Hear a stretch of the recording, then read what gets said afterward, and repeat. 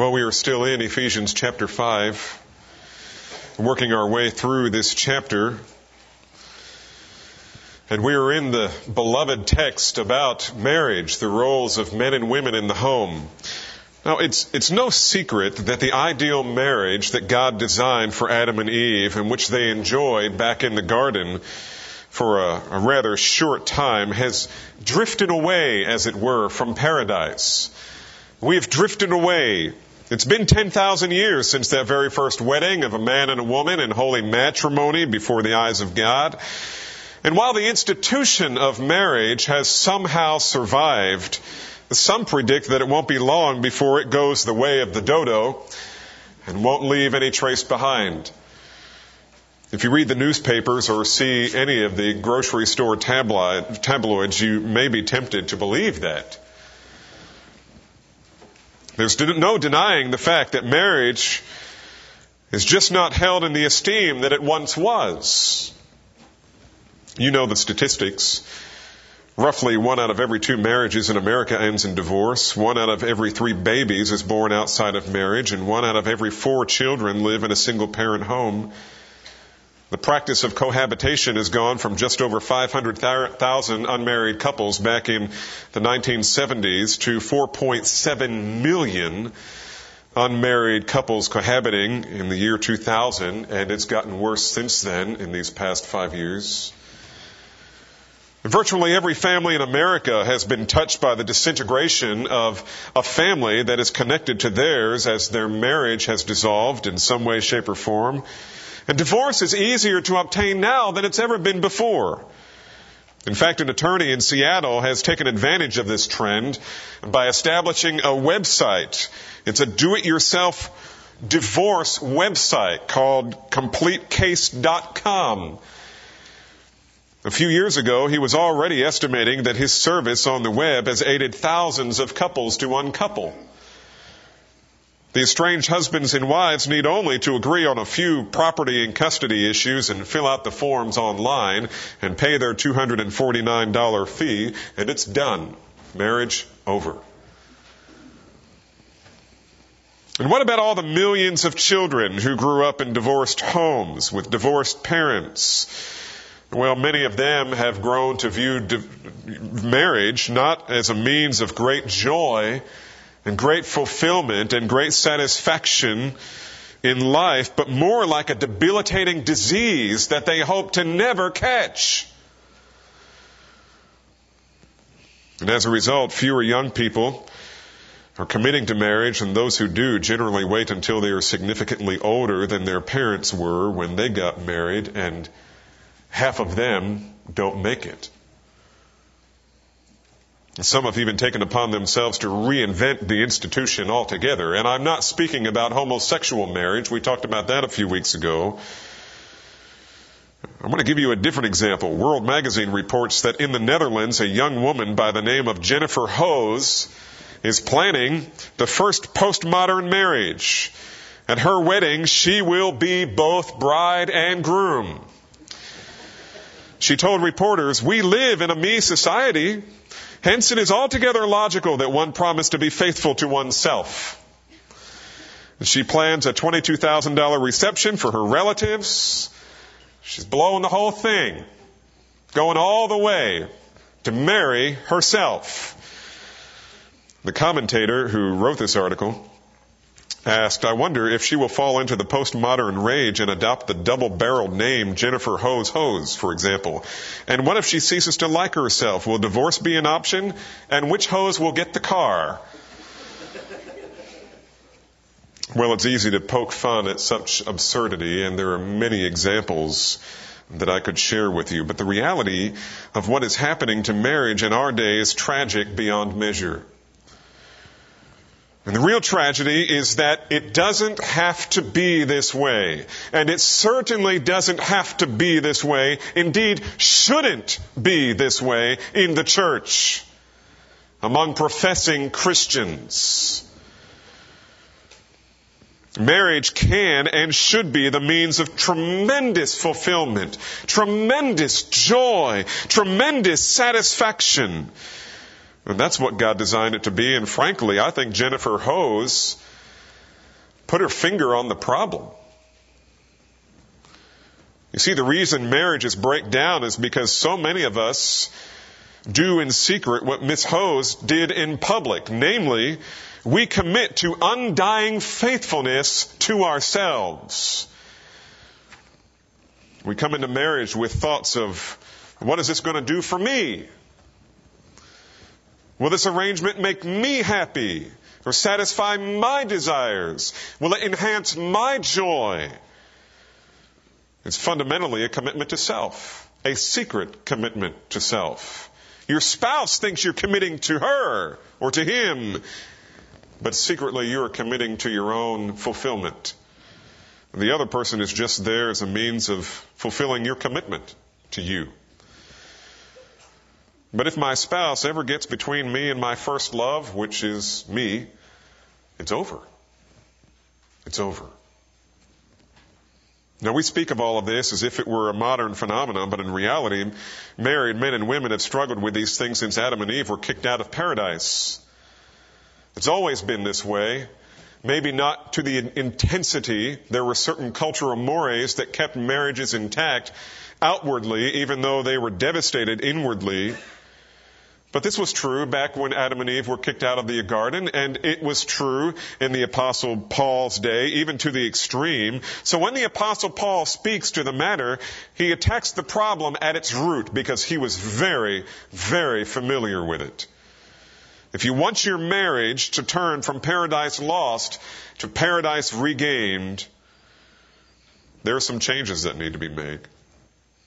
And the probable cause is that one or both of you believe the marital universe revolves around you. Everything revolves around me. We call it the me-ocentric universe. My children revolve around me. My church revolves around me. And if I don't like it, I just leave. If I don't like my wife anymore, she's not meeting my needs, I leave. Jesus dealt with this problem because the Pharisees came and they said, what? Jesus, can a man divorce his wife for any reason? And they were thinking, if she burns the bagels, can we leave? If she speaks to a man in public, can we leave? And he goes all the way back to Genesis, the same place the Apostle Paul goes in Ephesians. One or both of you believes that the marriage revolves around you. You view your mate as a means to your own happiness.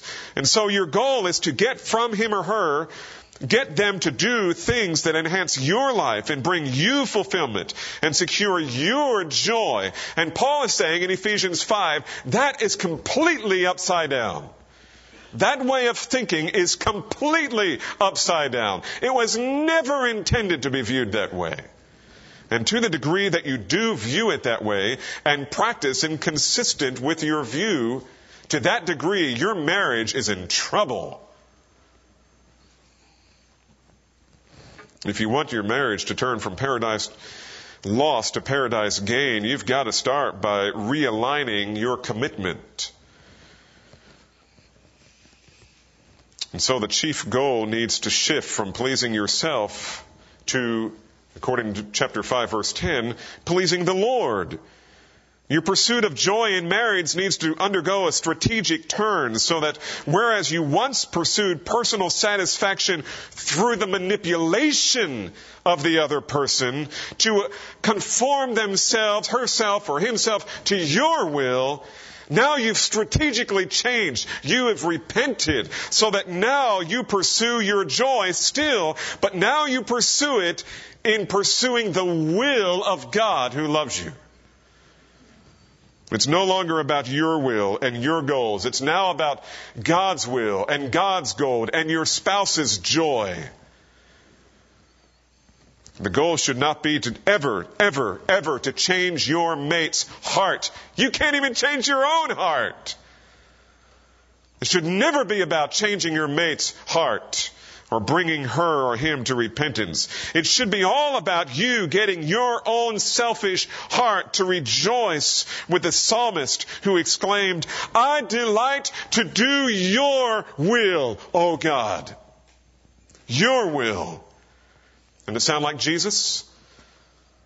Father, if there's any other way, nevertheless, your will be done.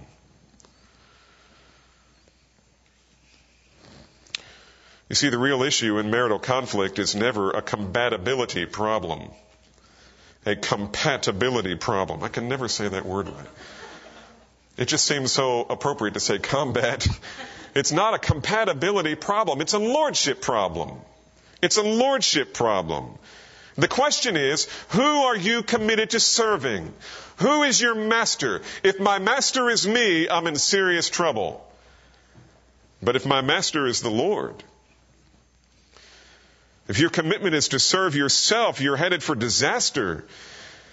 But if your commitment is to serving the Lord of your marriage in obedience to His word, He promises you joy unspeakable and full of glory. Paradise lost can be paradise regained. But it requires repentance, a willing and joyful repentance. Well, you may say, what does that kind of commitment look like? Well, Paul offers the answer in chapter 5, verse 21. In marriage, as in the family, commitment takes on the form of submission. It's a total break from the wisdom of the world. It's a mindset that says, under the authority of Christ, I am willing and joyfully choosing to rank myself under my spouse. I rank myself under my husband. I rank myself under my wife. That's what he says. And be subject to one another in the fear of Christ.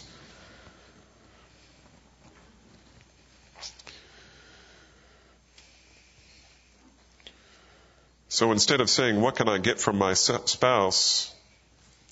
I begin asking myself and the Lord, what can I give to her? Instead of asking, what can she do for me today? I ask myself, what can I do for her? How can I meet her needs? How can I serve her? How can I make her load a little lighter and her day a little brighter? What can I do? How can I serve you, honey?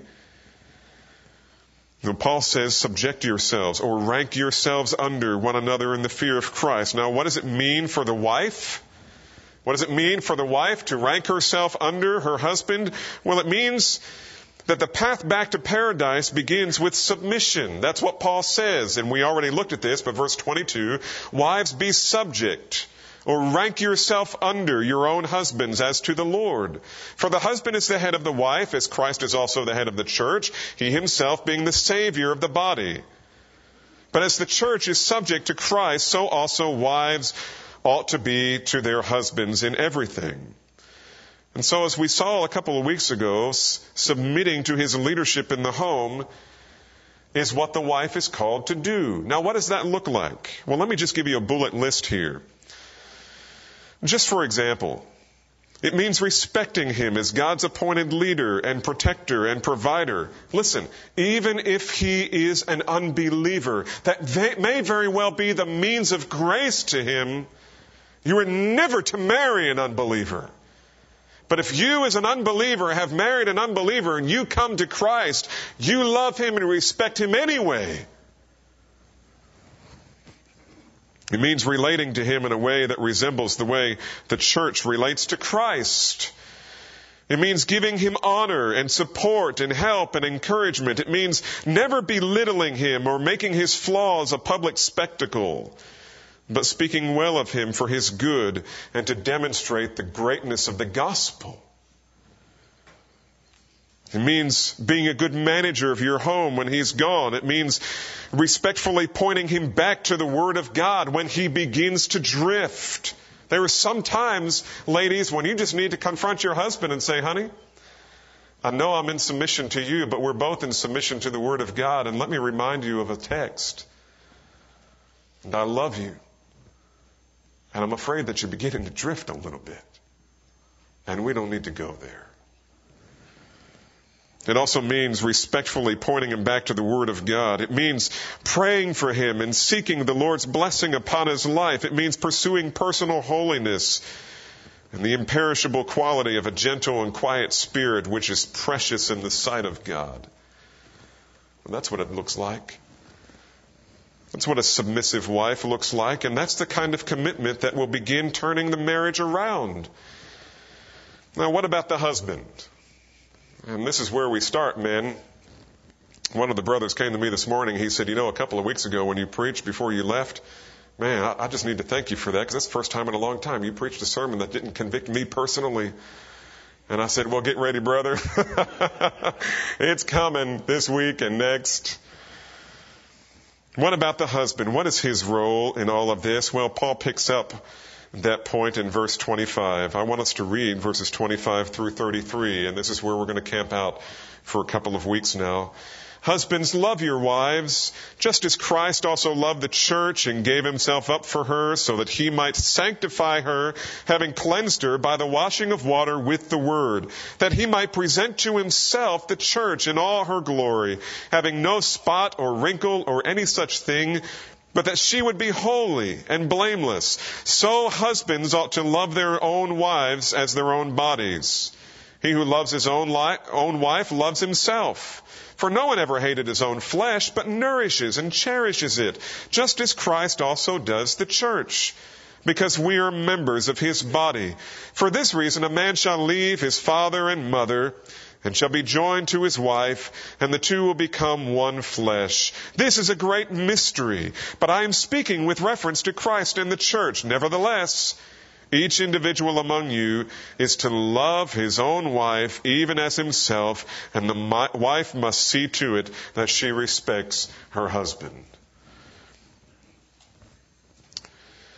Now, we're able to unpack God's instruction to the believing wife in a single message, which we did a few weeks ago.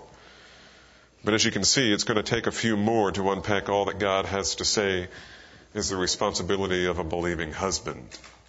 So wives, if you felt a little picked on last time, just relax and enjoy. And husbands, put on your seatbelts, because this may be a rough ride. The first thing I want you to notice with me is that nowhere in this text does God call the man, now hang with me and don't be scandalized by what I'm about to say. Nowhere in this text,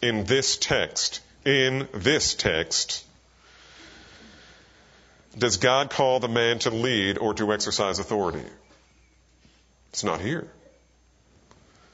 When he spoke about the wife's role, he pointed out that the husband is the head of the wife as Christ is the head of the church. And so that's a significant aspect of the husband's role.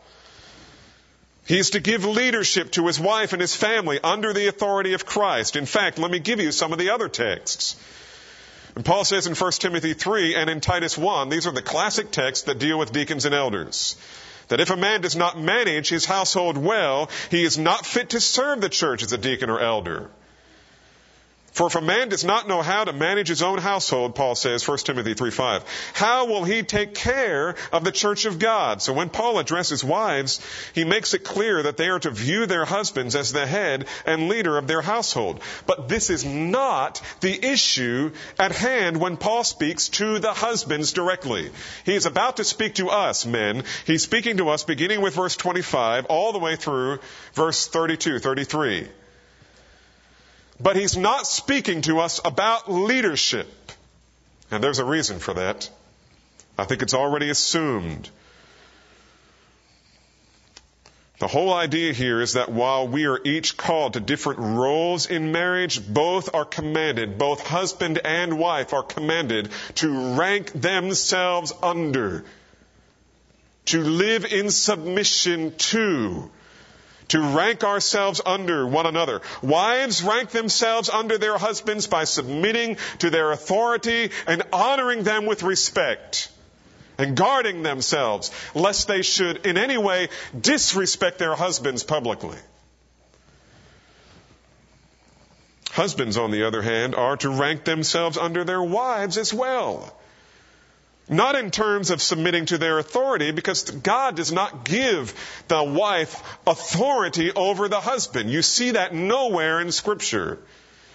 But rather by loving her, and here we go, loving her as Christ loves the church. That's our model. Was the Lord Jesus a leader? Oh man, he was God. He was a leader of leaders. I mean, leadership is based on how God leads. And Jesus was the perfect model of it. But how did he lead? He led as one who came to serve. Now, if you think these are radical thoughts in our day, you just can't imagine how radical they were in Paul's day. I mean, it was way worse. In the first century, the husband was the supreme authority over his house. The state held that a man was kind of a deity. He was the deity of his home. He had authority to virtually do as he pleased, with whom he pleased, whenever it pleased, without threat or reprisal, as long as he did it in the home. In the Roman culture, as in most cultures of the day, women were treated little better than slaves. In fact, Marcius Cato, the famous Roman statesman of the 2nd century BC, wrote, "If you catch your wife in an act of infidelity, you can kill her without a trial. But if she were to catch you, she would not venture to touch you with her finger. She has no rights." End quote. There are written accounts of the time of husbands riding home from their stations as soldiers in battle, giving their wives instructions on what to do with the child that they were about to give birth to. And there are a couple of instances where the man would write home and say, "I'm looking forward to the birth of our new child. If it is a boy, go and make sacrifice to the gods. But if it's a girl, kill her." Demosthenes said, "We have courtesans for the sake of pleasure. We have concubines for the sake of daily cohabitation. We have wives for the purpose of having children legitimately and of having a faithful guardian over our household affairs." Xenophon said it was the husband's aim that a wife might see as little as possible, hear as little as possible, and ask as little as possible. Similarly, Socrates said, "Is there anyone to whom you entrust more serious matters than to your wife? And is there anyone to whom you talk less?" In these early centuries, marriage was virtually meaningless. It was virtually meaningless. And the husband had absolute rule and freedom to do as he pleased. The man of that culture wielded ultimate and sometimes tyrannical authority over his house with the state's full approval, just as our state gives similar rights to women who wish to abort their babies by the millions. But in the household of faith, in the church, Paul steps into that culture and says, "Enough! Not in the Lord's church. It's not going to work this way. You are Emmanuel's child. You are the children of God. And the children of God don't treat each other like that. Things are to be radically different in the Christian home. In the Christian home, the husband is not to lead like a Roman soldier. That ambition is too low. It's too low, too unworthy for one who is adopted child of God. No, the Christian husband is to lead his wife and his family like Christ leads and loves and serves his church. And that means he discards the scepter of a king and he picks up the basin and the towel. He is to love his wife as Christ loved the church and gave himself up for her. Now, we have already seen what the submission of a Spirit-filled Christian life is to look like. But what is the love of a Spirit-filled Christian husband to look like? Well, there are 4 kinds of love by which he is to rank himself under his wife. 4 kinds of love, and we will only have time to squeak in 2 of them this morning. And here they are. His love for her is to be sacrificial, purifying, attentive, and unbreakable. A husband's love for his wife in the church is to be sacrificial, purifying, attentive, and unbreakable. Well, let's look at the first 2. First of all, a Christian husband's love for his wife is to be sacrificial. Look at this in verse 25. Husbands, love your wives, just as Christ also loved the church and gave himself up for her. That is a radical statement in Ephesus from Rome. Calling Christian men to give up the standard. Just throw it out the back door. Forget about it. You have a new paradigm to work from. You are not to lead like a god.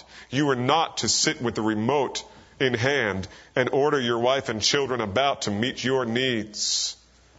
You are to love her and serve her and rank yourself under her. You are not to be like a Roman soldier,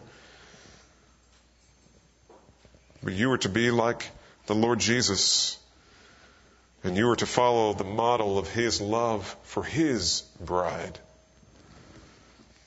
Far from being a family tyrant or deity, the Christian husband is to take his cues from the Son of God Himself. And you remember what Jesus said in Mark 10:45. He did not come to be served, but to serve and to give His life a ransom for many. Do you understand the implications there?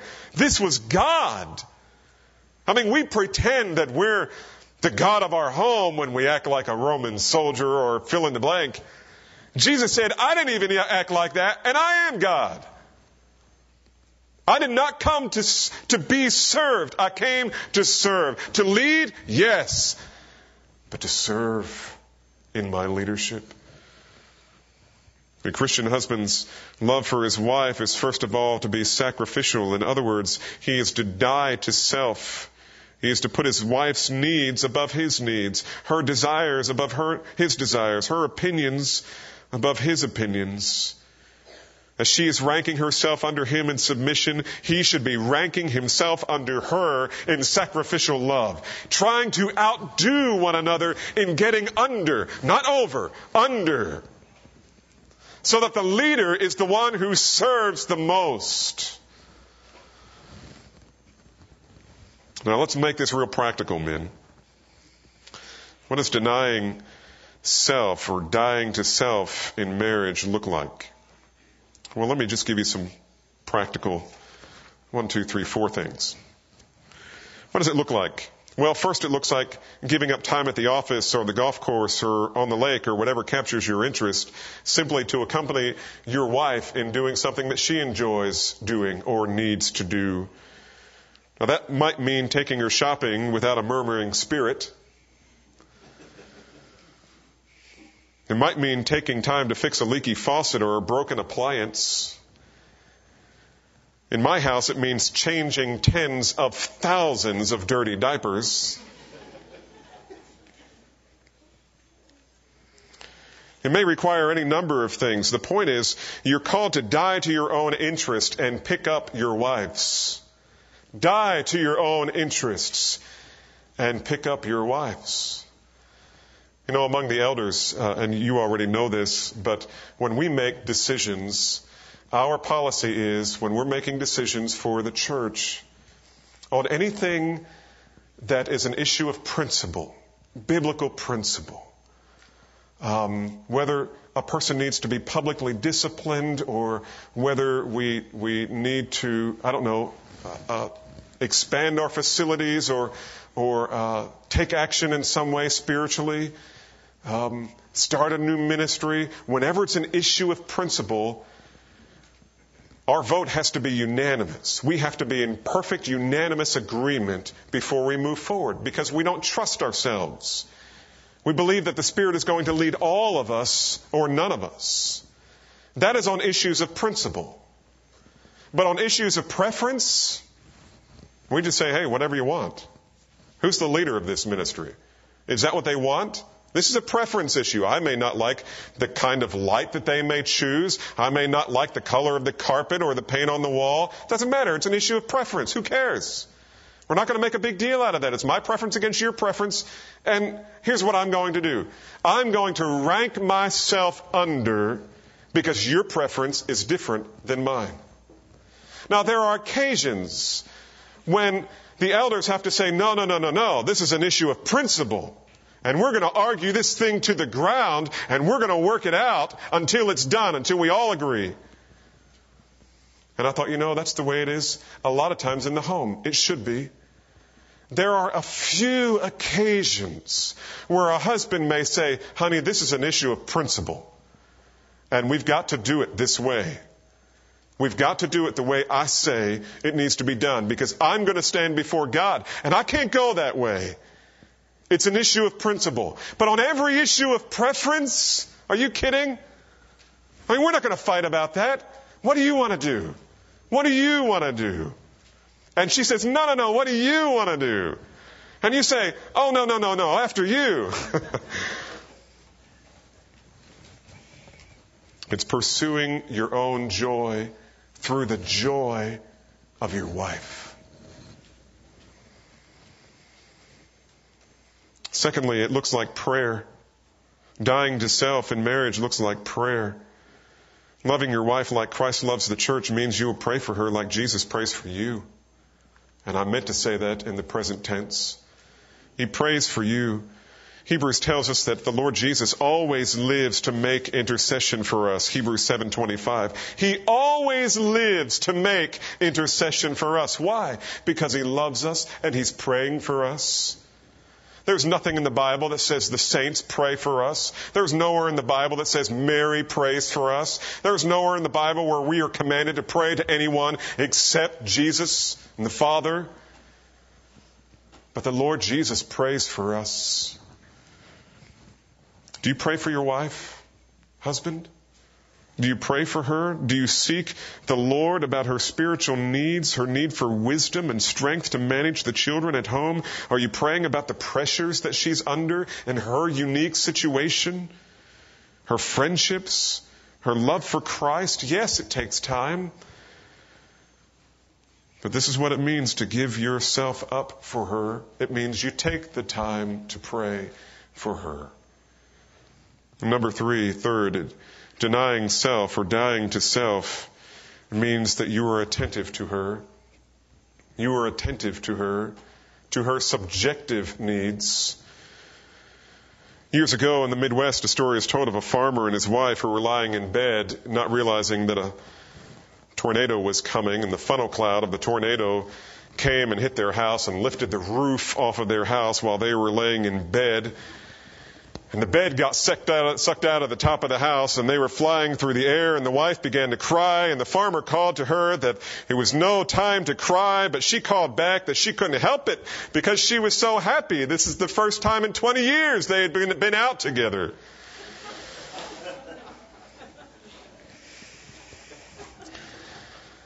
Men, are you attentive to her needs? Do you know what she needs? Do you know when she needs a break or a word of encouragement, an affirmation of your love? Does she know that you treasure her above all else?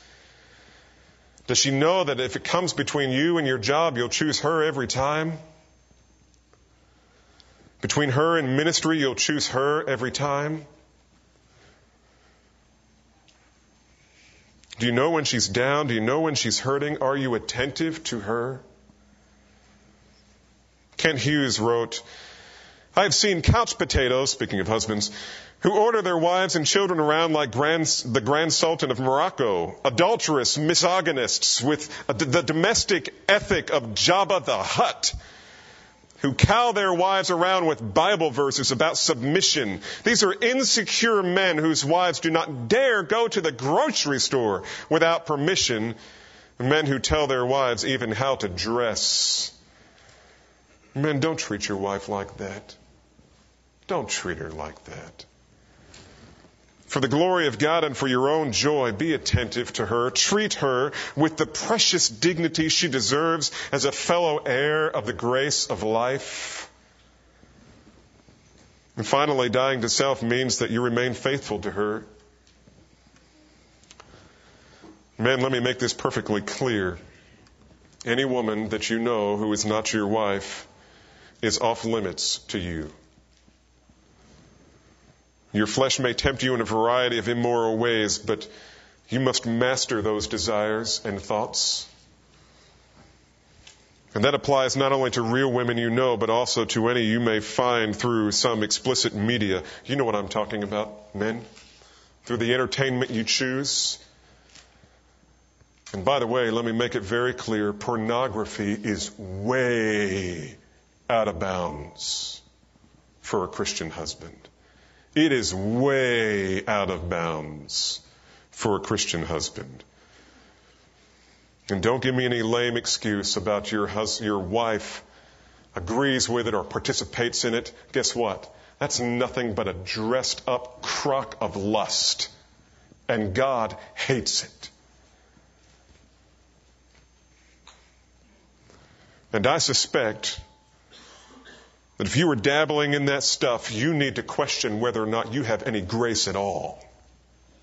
You need to seek the Lord as to whether you're even His child. Pornography is the dragon that's eating the church. And I know I come down hard on this often, but it needs to be brought up again and again.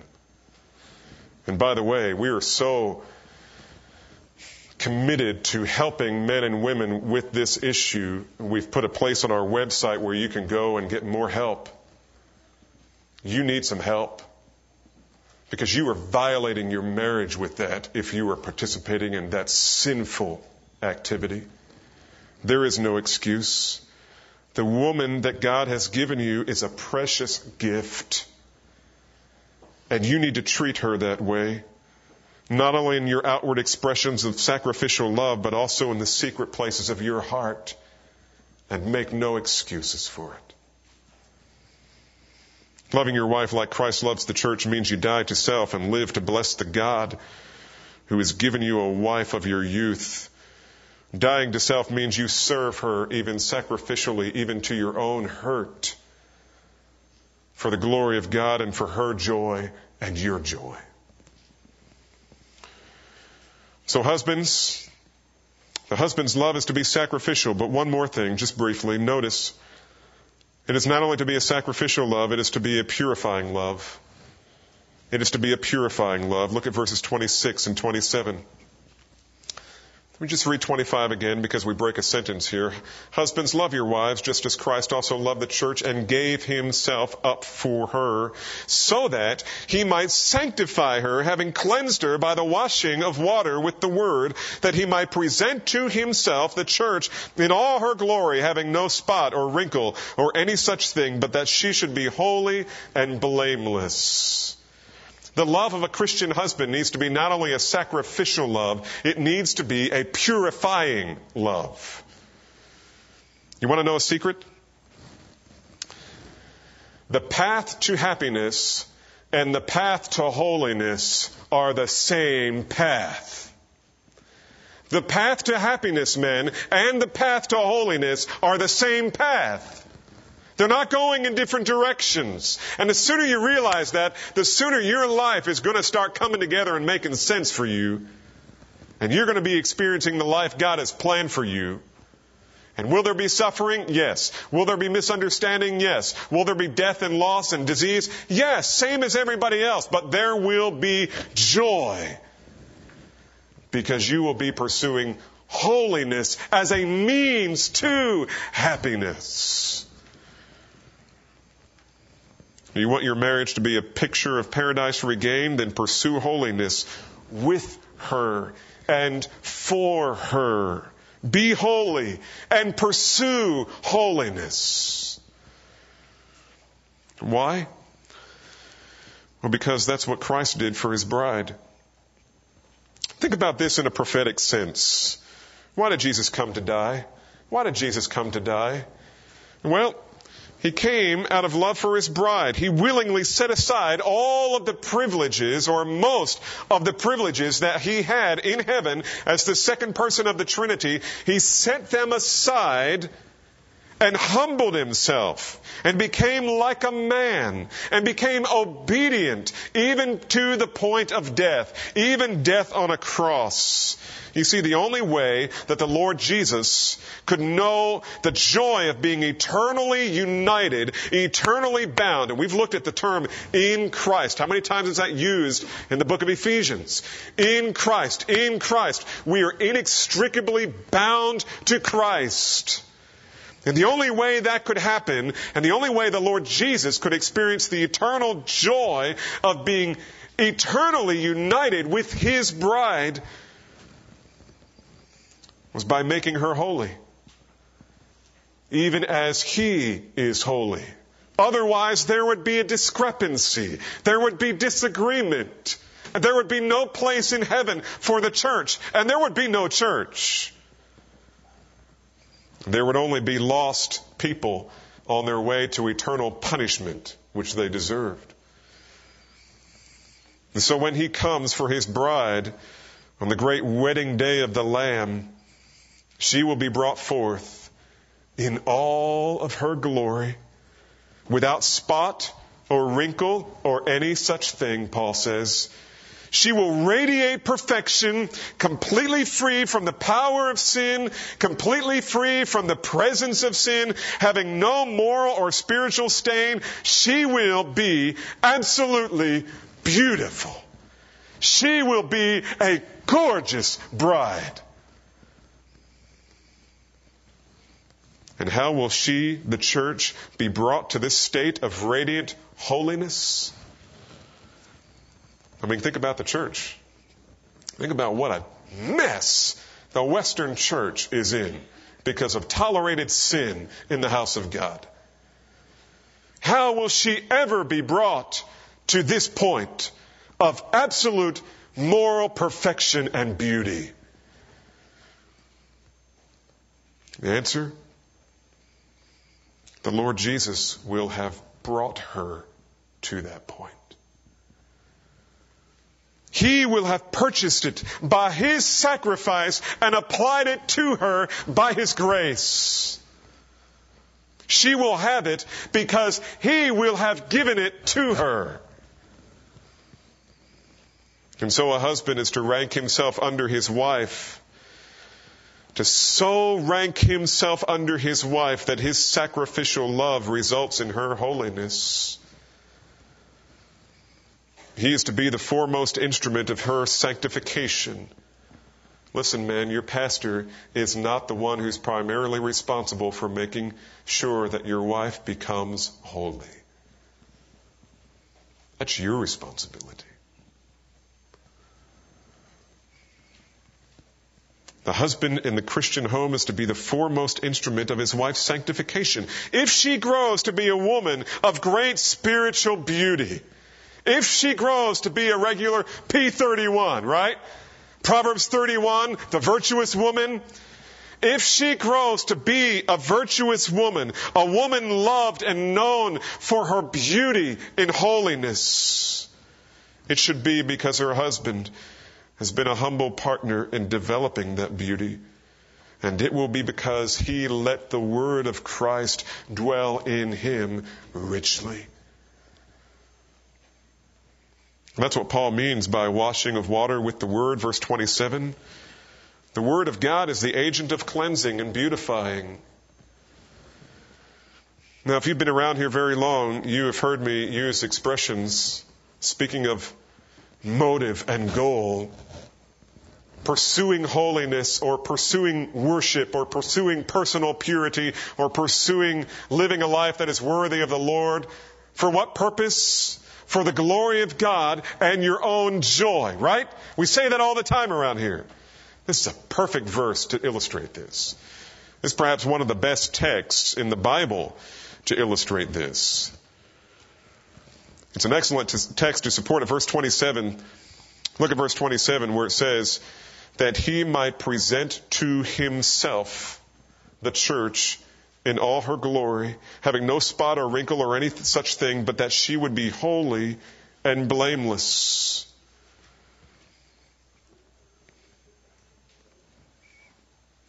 This tells us why Christ washes and purifies his bride with the word. It gives us his motive.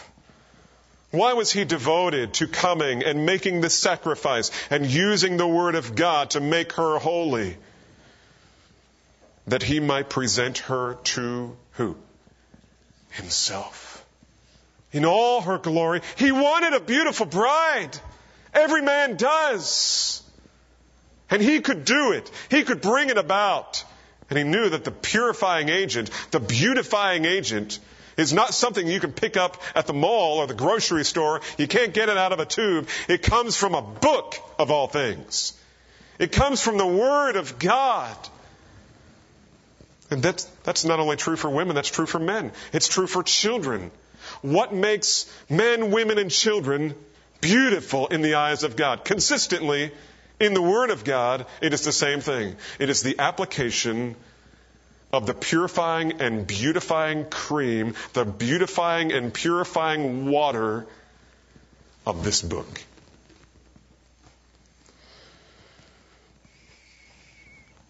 The Lord Jesus does it for His own joy. He did it for His own glory, yes, but He did it for His own joy. He does it for Himself. Now, we're going to look at verse 28 next week, and we're going to see this again, but it's important to emphasize, men, that the ministry of ranking yourself under your wife and under your family, for that matter, by serving them and cleansing them and beautifying with the Word of God, is not just to be your duty. This is not law. Here's another law. Here's another law for you to live up to. No, that's not what the Lord is saying. That's not what Paul is saying. He's saying, this is for you. This is for you. It is for the glory of God, yes, but it's for your own joy. Wash your wife and your family with the Word of God. Make them beautiful. Make yourself beautiful, for goodness sakes. Submit to the Word of God.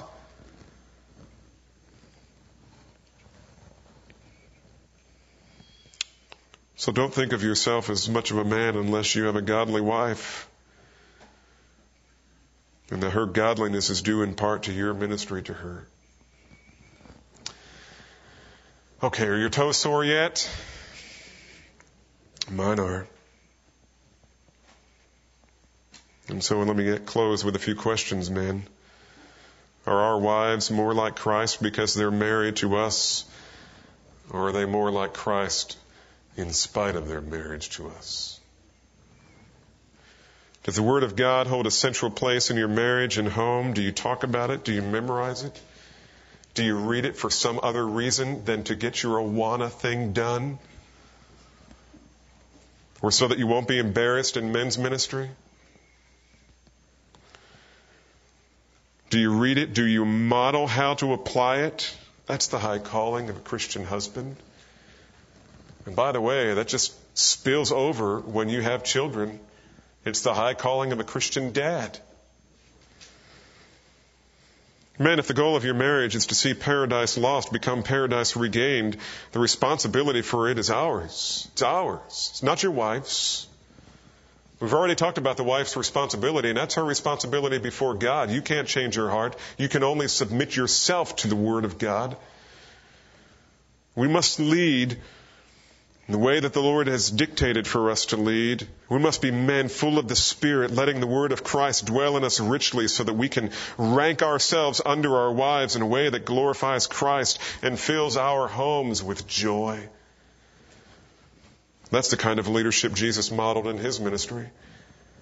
And that's the kind of leadership that God has called us to. So what about it, men? I don't suspect there's a single man in here who's not thinking, well, I got some repenting to do. And if you're not thinking that, it's probably because you're not thinking about yourself. This is a time to think about yourself, to look into the mirror of the Word of God, as James says, to see yourself and don't walk away forgetting what you have seen. There are issues of repentance here, and I suspect there's issues of repentance for every man in this room. Because we're never going to reach perfection. And everyone in this room knows that we're far from it. And our wives know it better than anyone. And so what's it going to be, men? Is it going to be a continuation of the same old song? Or are you going to pursue the Lord? Say, Father, I want paradise lost to be paradise regained. If a man desires the kind of blessed marriage that God designed, he must learn to love his wife the way Christ loved the church. Lord Jesus, we know that we can only do that by the filling of your Spirit. We can only do that by the power of your Spirit.